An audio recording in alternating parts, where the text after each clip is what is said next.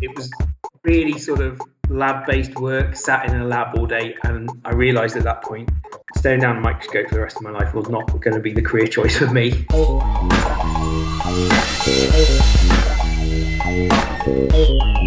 Hello everyone, and welcome to this first episode of our new series, the VocTech podcast, Learning Continued, which seeks to explore the intersection of adult learning and tech.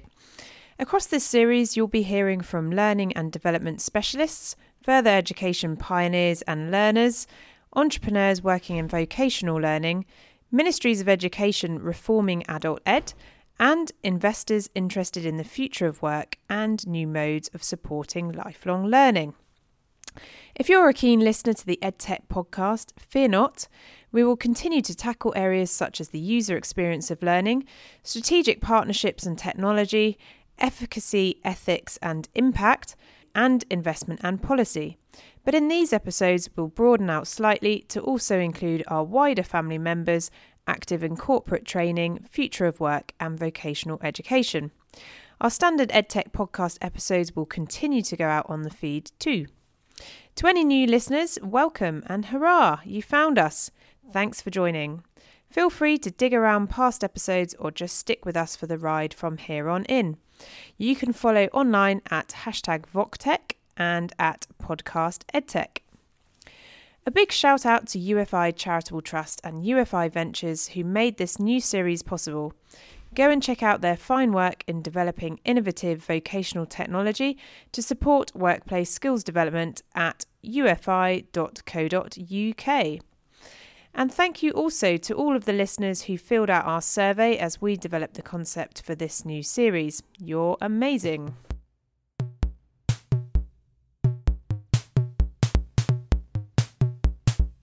Right, let's jump straight into episode 1. To kick off our new series, I'm in conversation with Richard Price, Learning Technologies Advisor at NHS Health Education England. We record right in the middle of a weather warning in the UK where we had 1 month's rain in just one day, so there are a few knocks and bumps for atmospherics. We talk about preparing the healthcare workforce to deliver the digital future as set out in the Topple Review, how to communicate training objectives across an enormous and diverse workforce, and how to assess new technologies and their impact on learning. Lots of transferable lessons for anyone utilising or deploying digital skills. I hope you enjoy this first episode of our new series, and if you'd like to be included in the next episode in our listener feature, just say hello, who you are and what you do in our 90-second voicemail platform at speakpipe.com/the EdTech podcast. All references from this week's conversation are also available at our website. Okay, here we go.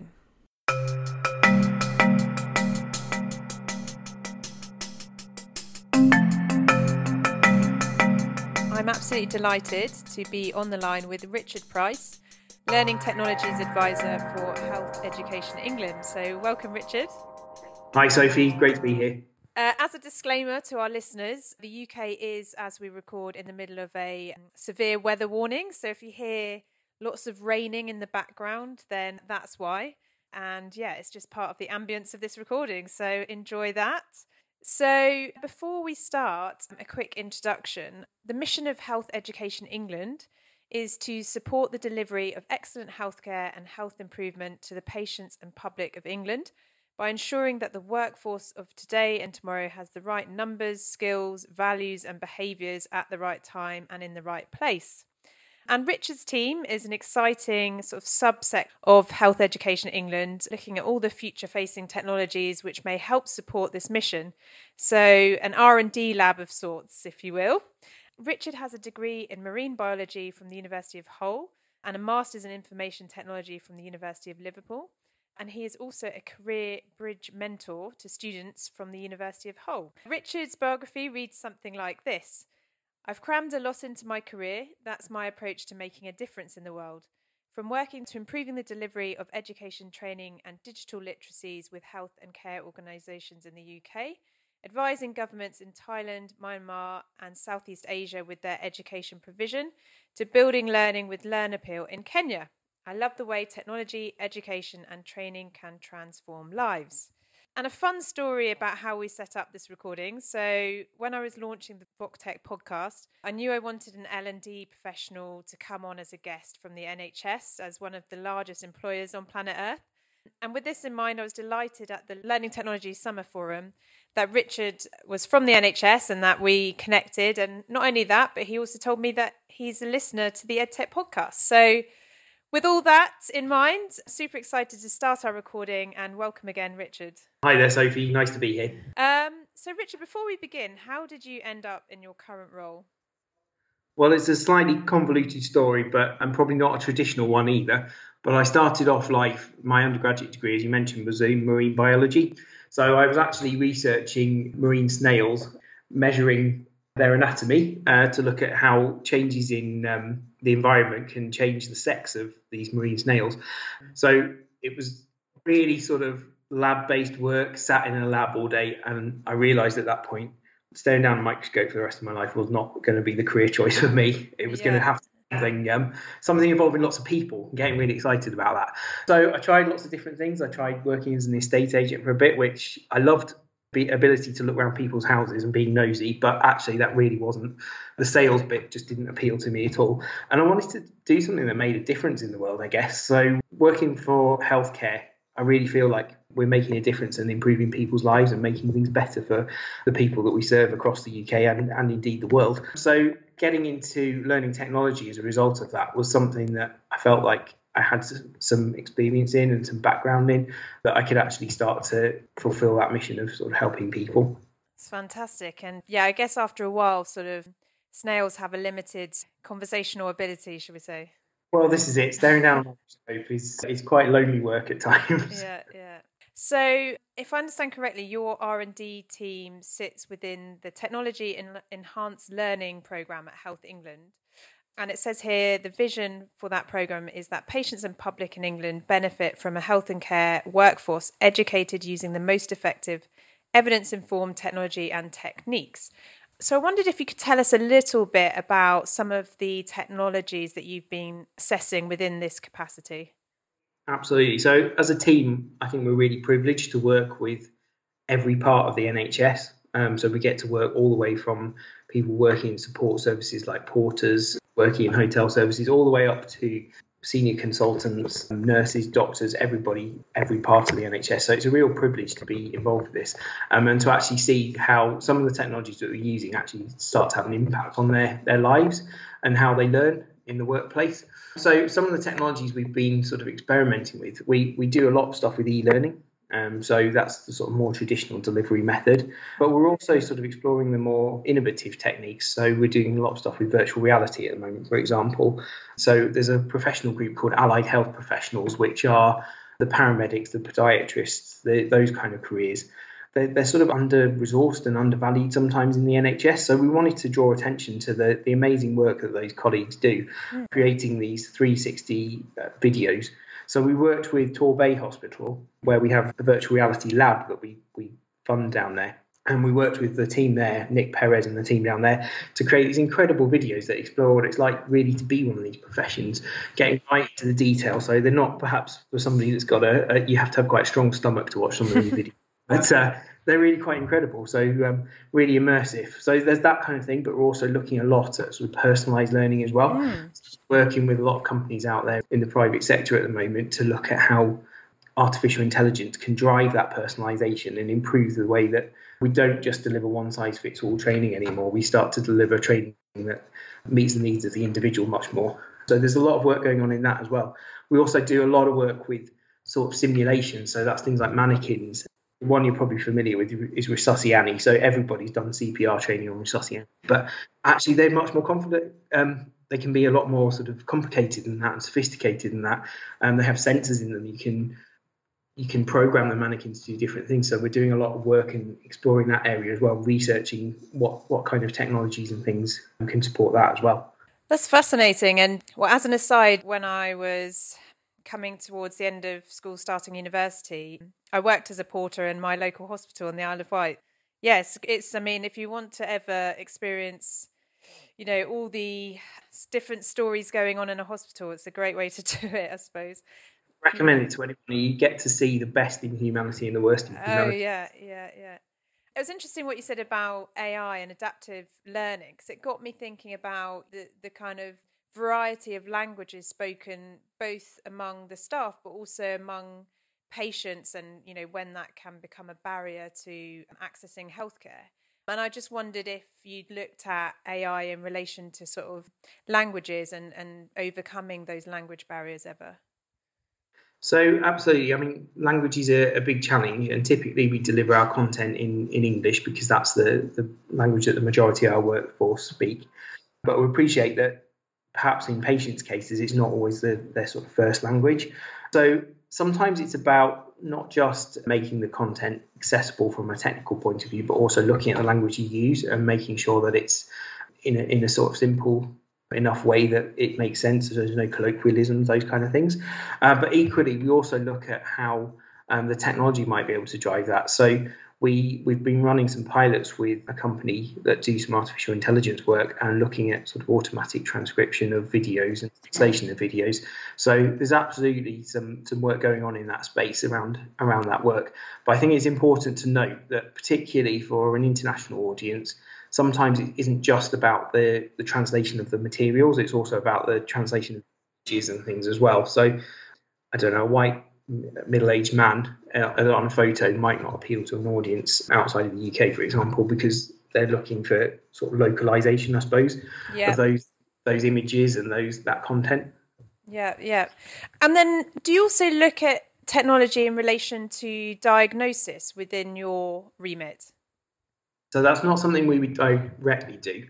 So there's an amazing report that came out earlier this year called the Topol Review. So we worked with this incredible clinician from the United States called Professor Eric Topol. He's the most charismatic man you'll ever meet. Incredible guy, but he's a cardiac surgeon, and came up with this report commissioned by the Secretary of State that looked at the whole breadth of healthcare and how that's going to change over the next 5 years, 10 years, 15 years and beyond. So looking at the tools that are out there now, but also looking at the tools and technologies that are out there. So artificial intelligence clearly has a key role to play in that, but also sort of medical devices and things like that. So that you can get these incredible ultrasound scanners that will plug into your phone, and they cost about $400 now. So they're really sort of almost consumer level prices. And as Eric puts it, you can do a full body selfie. So you can literally take an ultrasound of every part of your body and show that to your clinician. So that's sort of how it's going to change the way that we deliver healthcare. So it moves from much more, so at the moment it's very much clinician led, but it's going to become much more sort of patient led, I guess. So from a technology point of view, that's going to change things, but from a delivery point of view, but we're obviously going to have to change the way that we train the workforce as a result of that. So that means looking at people's digital capabilities and whether they're ready to accept those challenges around that and things. Yeah, I mean, I think it's absolutely fascinating because I did some work in a previous life. I launched the Mobile Healthcare Industry Summit in 2009. And so this is when the Vodafone CEO was sort of looking at how we might be able to use some of our mobile phone technology at the time to, if it could assist the healthcare sector in that way. And then again, some work around sort of patient safety. And I think Eric Topol at the time was sort of doing some of the leading work around patient safety, if I'm correct. And I think what he was, really putting forward there was about making everyone far more comfortable with being open and transparent about when things go wrong and learning from them and advancing as a profession. And I just wondered, because I haven't had a chance to read that report that came out in February, but whether that same message came through and and the implications for that in terms of training as well. Yeah, I think it did. I think the key message throughout the whole report was actually the technology is great, but it needs to enhance the way that we deliver care. And actually, the only way you're going to do that is to have a suitably trained workforce. We can't leave the workforce behind. So we've got amazing professionals doing things within the NHS, but actually how we need to make sure that when new technologies do come out, we don't leave people behind. We make sure that workforce of the future of today is ready for that workforce of the future and that workplace of the future. So a lot of the work we're doing now is exploring how, when these new technologies come on, how do we ensure that workforce is digitally capable, is digitally literate, sort of hesitate a little bit to use the word literacy, because I think sometimes it has sort of negative messages around sort of reading, writing, that kind of thing. What we're talking about is making sure that everybody just is comfortable using the technology and making sure that they become more adept at adapting to the available technology that when it comes out. So there's a lovely example. We went to a GP practice in Kent. They typically have a surge of calls and a surge of visits from patients when there's a headline in the newspapers of a particular condition. That's amazing. Isn't that amazing? Because it's the same in supermarkets, isn't it? In terms of weather, and then putting more brollies out and that kind of thing. Absolutely, but this GP surgery, rather than sort of criticising patients when they come in with printouts from Google with all of the symptoms that they think they have, I'm actually working with them. They're sort of using the technology that's out there, sitting with them in front of the computer and going, well, this is the reasons why it's not this, and you don't need to worry, and reassuring them that way. So actually, technology doesn't necessarily deliver the training, or deliver the care in those instances, but it is supporting that individual, that patient, to improve their sort of lifestyle and things as a result of that. Well, that's really interesting, because as I understand, your work is quite... I was reading the blog from your team, and it seems to follow a sort of agile methodology, but also quite strongly focus on, the end user and making sure that you're involving them as you develop any of your services or your sort of R&D work. So for people listening in, do you have any kind of advice on, how to go about that, how to bring people, into that process? It can be quite tricky in healthcare because everybody's very time poor and very stretched. So actually getting people to commit to giving us their time freely to be involved with this can be tricky. But actually, I think a lot of the time it's appealing to people's willingness and saying, actually, this is how it's going to improve the way that you can work in a healthcare environment. So that's the kind of messages we tend to typically give to recruit people, to help them, to get them involved with our work and show that enthusiasm, that excitement that we have for what we're doing as well. Yeah. And from a sort of technical point of view, when it gets to the point of, maybe you've assessed some of these technologies, you realise where there's going to be a positive impact, and then it goes more into, okay, let's roll this out. If I understand correctly, the NHS is the world's 8th largest employer. I'm sure these things go up and down, and I'm sure this isn't just you responsible for doing this across everything, but how do you go about rolling out training to such a large and multi-generational workforce? So as we talked about, some people are, have tons of experience, perhaps, are later coming to some of the digital tools. And then, there's varied capabilities. So how do you roll that out in such an enormous organisation? So I guess there's two challenges there. There's one that is about appealing to a mass audience. I've got multiple sort of varying levels of ability. And then there's also the challenge of how we scale some of these things up. So a lot of the technologies that are out there, because we are so large, and I think it varies quite dramatically how big an employer we are. Currently, we're at the 8th. I think we were sort of 3rd last year. It just varies quite a lot. I think mine was global, so I think it's 3rd in the UK, yeah. It's usually, I don't know, McDonald's and Walmart are usually above us, but yeah, like I say, it's a huge and very complex. I won't say it's a production line from McDonald's into the NHS. That would be naughty. Well, absolutely. I mean, cardiac surgery is very different to delivering a cheeseburger, I guess. But yeah, these are sort of challenges, I guess, around the sort of scalability of all of these things. So the NHS structure is devolved into a number of sort of units called NHS trusts. There are about 600 across the UK. So ultimately, at a local level, it's up to whether an individual organisation decides to go with our recommendation based on the research that we've done.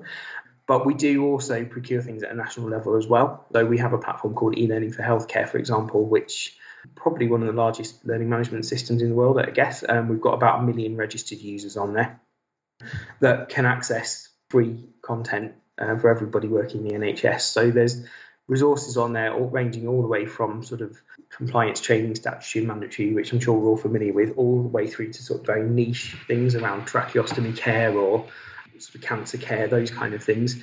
So that's available at a national level, and that's procured at a national level. So some of that material goes on to those national platforms. Mm-hmm.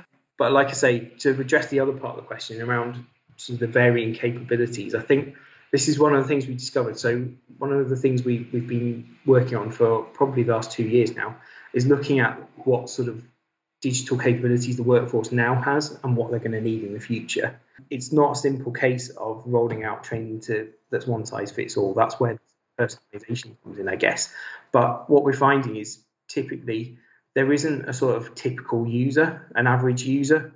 People have strengths in some areas and weaknesses in others. So if you think about a child, 10-year-old, will have great technical ability. They'll be able to use an Apple iPhone or a Samsung Smart Galaxy phone far better than you or I could, but they probably don't know how to use that safely and securely. So there are different capabilities there. Whereas you or I, Sophie, would have much better technical safety and security abilities to be able to distinguish between a sort of personal identity and a professional identity. And these are skills that we're having to upskill. So it's not a one size fits all solution. So we've developed what we're calling a digital capability framework, which is available on our website, and tells you and has 6 domains of capability that we would expect somebody to have. So there's sort of research in there. There's the ability to do blogging, communication, and things like that. Technical skills that are relevant now, but hopefully will be relevant into the future as well as we enter this sort of new age of medicine, where we've got personalised medicine, we've got genomic medicine, where all these incredible sort of advances in technology, where we're working towards the sort of, I don't know, Star Trek style tricorder there. You can point it tells you what's wrong with them. This sounds like science fiction, but this stuff's coming. So we need to sort of ready for that kind of thing. There's a great guy I follow on Twitter, and I'm reading his book at the moment, called Bercy Mesko. He calls himself a medical futurist. He's a doctor from, I think he's from Poland, from memory, and he has these sort of incredible insights into what new medical devices are coming. And we're obviously following people like him to see where the changes are going to need to take place within the healthcare workforce as well. Absolutely, yeah. I remember I was in a digital healthcare LinkedIn group, which has grown tremendously since it started. But I remember even back in, 2009, early sort of 2010, and even then the FDA in the States was, suddenly the smartphone became something that was regulated under sort of the healthcare sector because of its ability to act as a medical device. So some really interesting kind of fallout implications as well as all these things develop. Absolutely. And here in the UK, we have the National Institute of Clinical Excellence, who perform a similar role to the FDA. They similarly consider certain things on smartphones to be medical devices. So we need to be careful with that. But I don't think we can underestimate how important actually things like smartphones and all of these sort of personal devices are to learners as well. So increasingly we're finding, and we're working towards maturity to do another benchmark at the moment actually around this, but we're increasingly finding that there's a lot of use of personal devices to support education and training. But I should stress, not in the sort of clinical context. So anything in a clinical environment would have to be much more regulated than that. But it's a great tool that allows sort of time poor clinicians to be able to think about paramedics, be able to access learning on the go in an ambulance while they're on standby, waiting in a lay-by, waiting for an assistant to come in. I worked for an ambulance service for a number of years, and that was one of the things that we were really keen on, how we made that learning accessible to that sort of audience that sat potentially with a little bit of time on their hands, but not enough to be able to return to station and actually do any formal learning, but be able to access bite-sized videos, that kind of stuff. So looking at the technology that's out there to support that as well. How do you go about actually assessing the impact of these technologies and deciding whether to progress them, or if they're kind of, they're too early stage to kind of move forward? We have a sort of number of methods, I suppose. We have an academic partner that we work with that gives some academic rigour to our work. So we don't just go and buy a nice gadget and try it. We do actually try and do a proper study as to the impact of that technology. So I suppose with virtual reality in particular, there's usually a wow factor associated with that, which is great because it gets people engaged with learning, gets them excited about learning.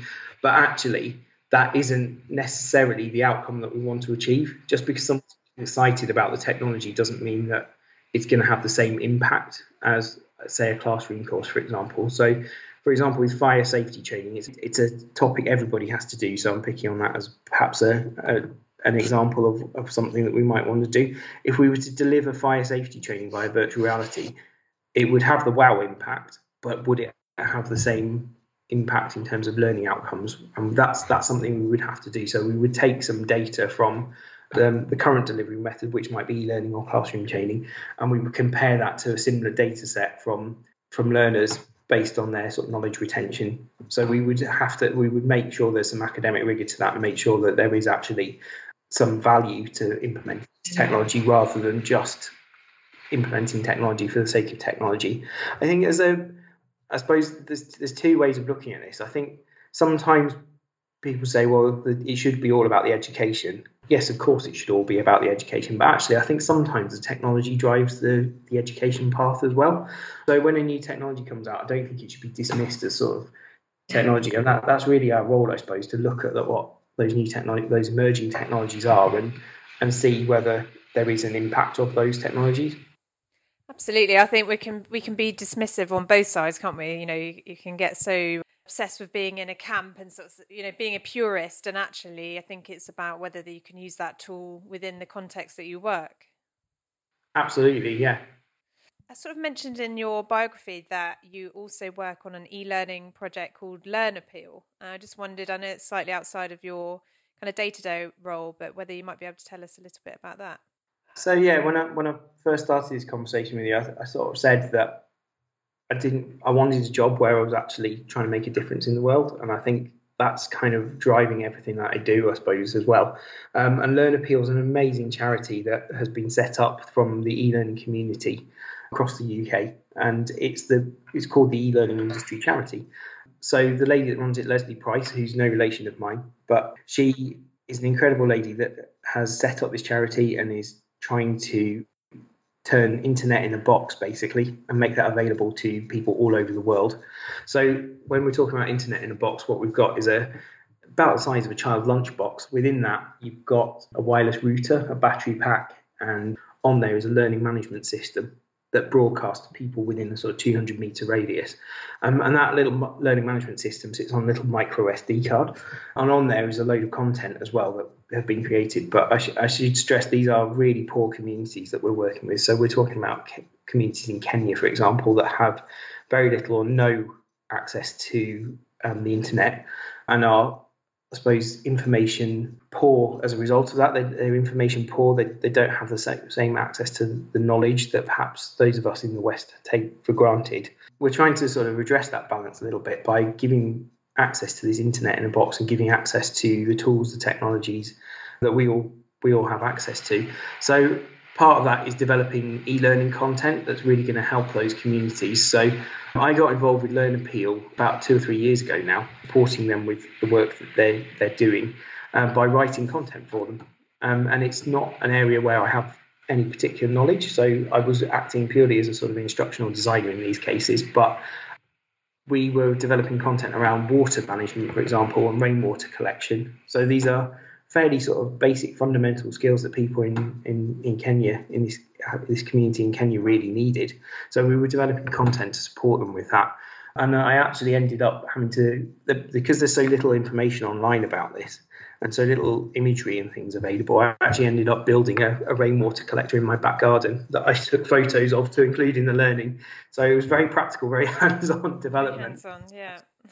Something that genuinely, I think we've really helped a lot of people with that, and we're going to save lives and help people.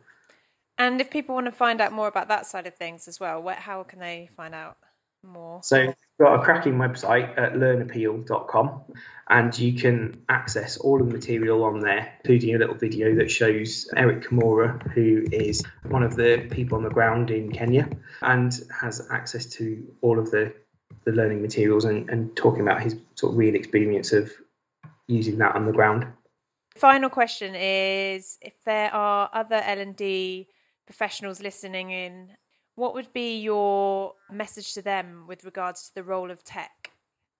So I think technology has the power to bridge a lot of gaps between those that perhaps have accessibility needs and things. And I think that's one of the incredible things about the World Wide Web and the internet, that actually we've gone from, if you think about putting accessibility into a physical building, you have to build ramps and things for people that have accessibility needs.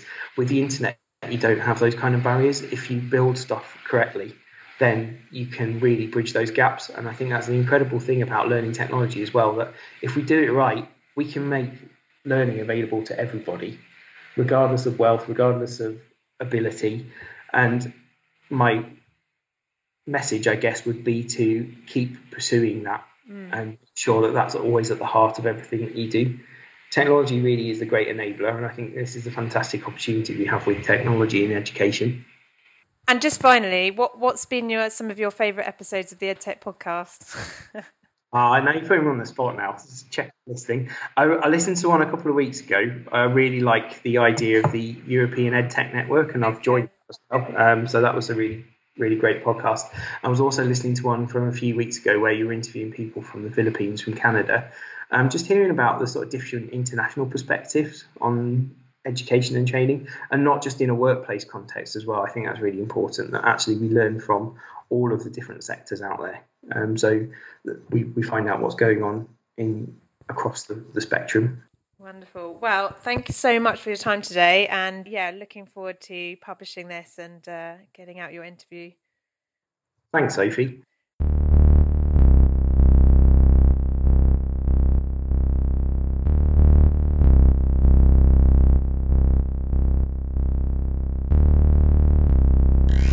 That's all for this week's episode. Thanks so much for listening in, and I do hope you enjoyed and found some gems of inspiration to take away with you. If you listen to this before the 18th of September, you can also meet Richard in person at our VocTech podcast launch if you happen to be in the City of London. The link's in our show notes at theedtechpodcast.com. Next week, we've got Steve Wheeler, author of Digital Learning in Organisations, talking about why everyone in an organisation needs to be informed and how digital can help. If you're a fan of Marmalade, make sure you listen in. That's all for now. Thanks for subscribing and listening. Bye-bye.